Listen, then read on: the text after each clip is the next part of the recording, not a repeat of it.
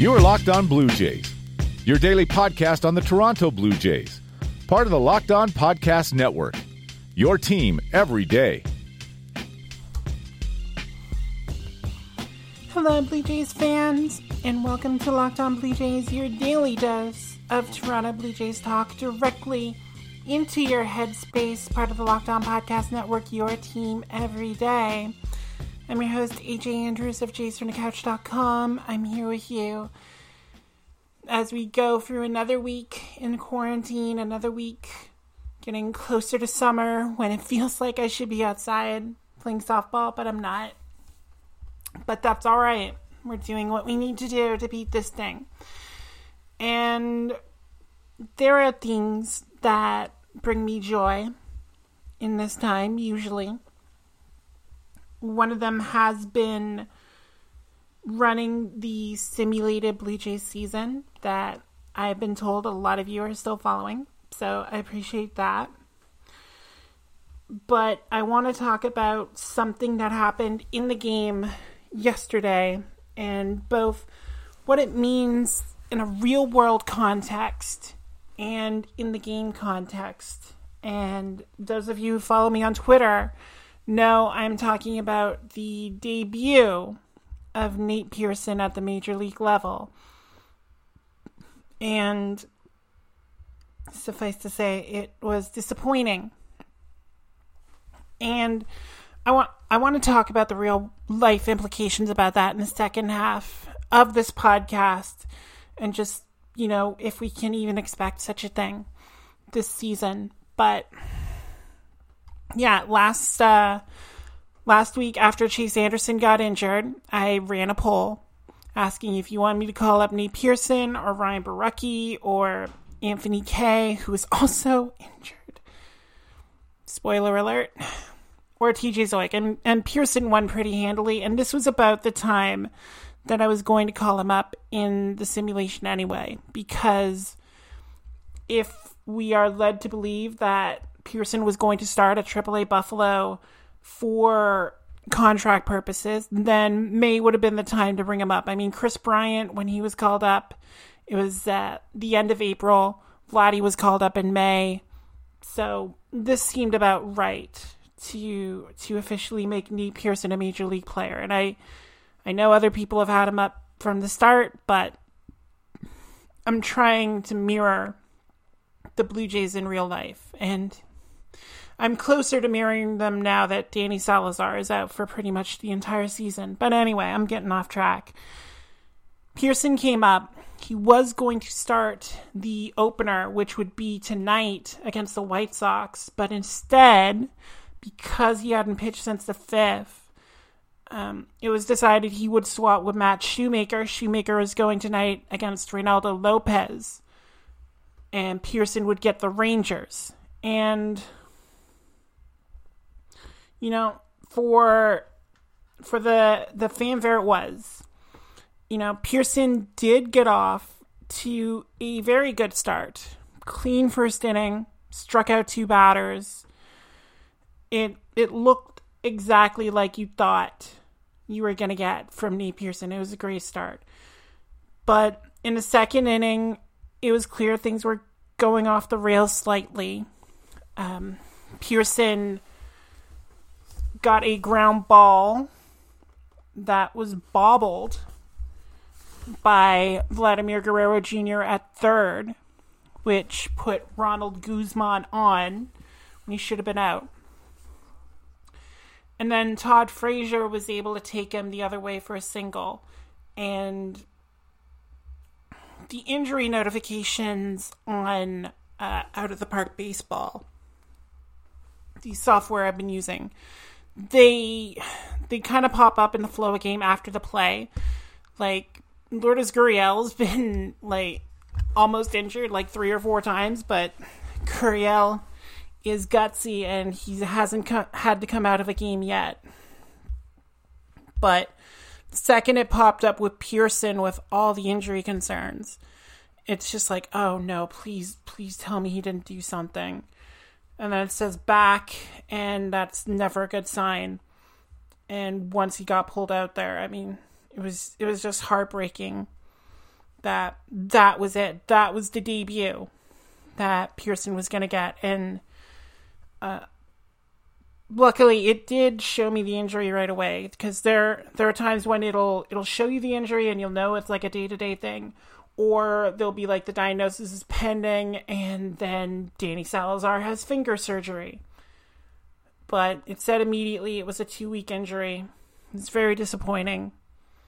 And Pearson was placed on the IL today, and Borucki was called up in his place. And for a team that's proven to be pretty competitive so far this season, Toronto did beat Texas 3-1 on a bullpen outing. And credit to Jacob Waguespack for bouncing back from an appearance where he gave up 6 runs and came in with a 54 ERA. He came in and he stranded Guzman and Frazier and prevented Nate Pearson from being charged with a run in his debut. So I appreciated that. He'll still be on that spotless ERA when he pitches again. But it felt like it should have been a lot more than it was, and instead, you only got to see him for 23 pitches. They were pretty good. But again, it just highlights the major fear that is there with Nate Pearson and throwing him out there. Like, how secure are you in knowing that his injury history will result in that sort of thing popping up at any given time? I mean, he's just like the guy he replaced on the mound last night, Matt Shoemaker. The stuff is so tantalizing. He has a chance to be so good. But is health going to be the major factor with him? And that's actually going to play into the conversation I want to dovetail this into, which is the real life conversation. And we will discuss whether or not we'll actually see Nate Pearson in 2020. But first, we got to discuss Built Bars, because Built Bars are the best tasting protein bars ever. They taste like a candy bar. It's amazing. They have 16 different flavors. I am slowly working my way through all of them. I had banana chocolate cream yesterday, and it was good. Still hasn't displaced the salted caramel as my favorite yet, but strong effort from the banana cream. Built Bars are covered in 100% chocolate. They're soft and easy to chew. It's like just nougat in your mouth. It's so good. And it lets you lose or maintain weight while, having something that doesn't taste like cardboard, which is always good. So if you want to get Built Bars in your house, you just go to BuiltBar.com, use the promo code LOCKEDON, and you'll get $10 off your first order with them. It's that simple. So you can add on more Built Bars and enjoy them for the same price. So go to BuiltBar.com, use that promo code LOCKEDON, get $10 off your first order, and start enjoying healthy, tasty protein bars today. And if you don't want to go to the website, I don't know why, but you can order in your favorite treats and confectionaries with the help of Postmates. Postmates is that on your phone delivery app that helps you get what you need when you need it. Do you want breakfast burritos? Do you want regular burritos? Do you want beer?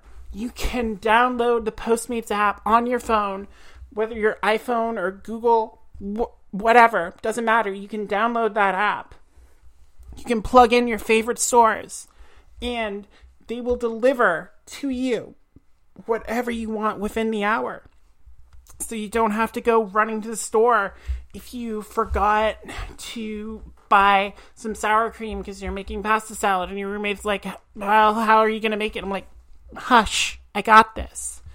And for a limited time, Postmates is giving listeners $100 of free delivery credit for your first 7 days. So you just download the app, enter that code LOCKED ON, such a powerful code.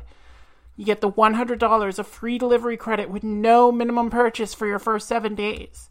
So you just download that app, and then after that, anything you need, anytime you need it, just Postmate it.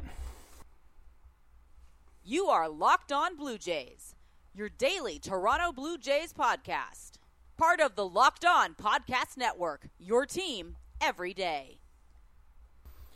And we are back. Welcome back. So, before the break, I said how that worry with Nate Pearson was going to affect not just the simulated game where he left with a strained back and will be out for 2 weeks, to my great dismay, but it will have an impact on the real life situation and how the Blue Jays choose to handle him. Because in the proposal sent out by Major League Baseball owners, it expands the rosters to 30 people and includes a taxi squad, bringing it up to about 50 players that can be accessed by the Blue Jays and all the other teams at any given time. And you have to believe that Nate Pearson will at least be on that taxi squad, because I don't think the Blue Jays want to lose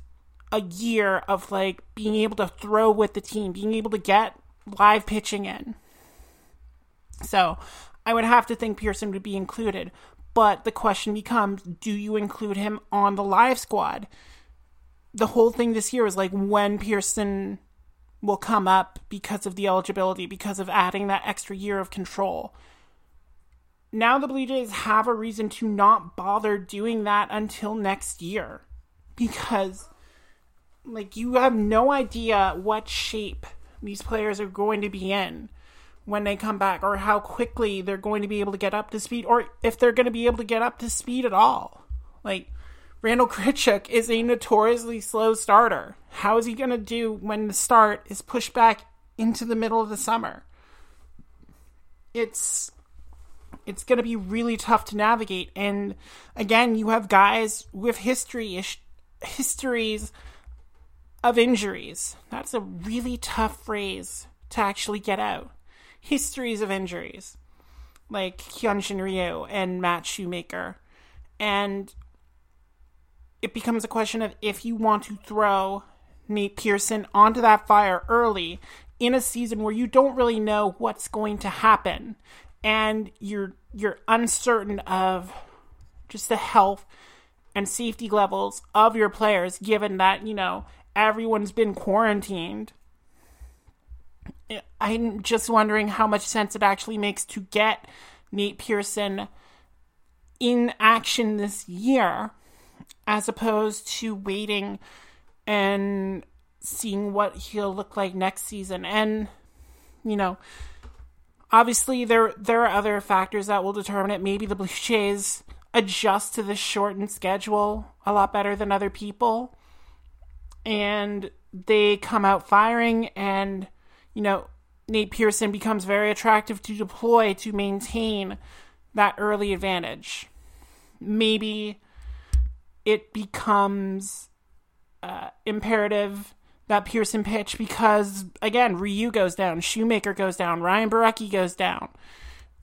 Maybe he just gets forced into action that way.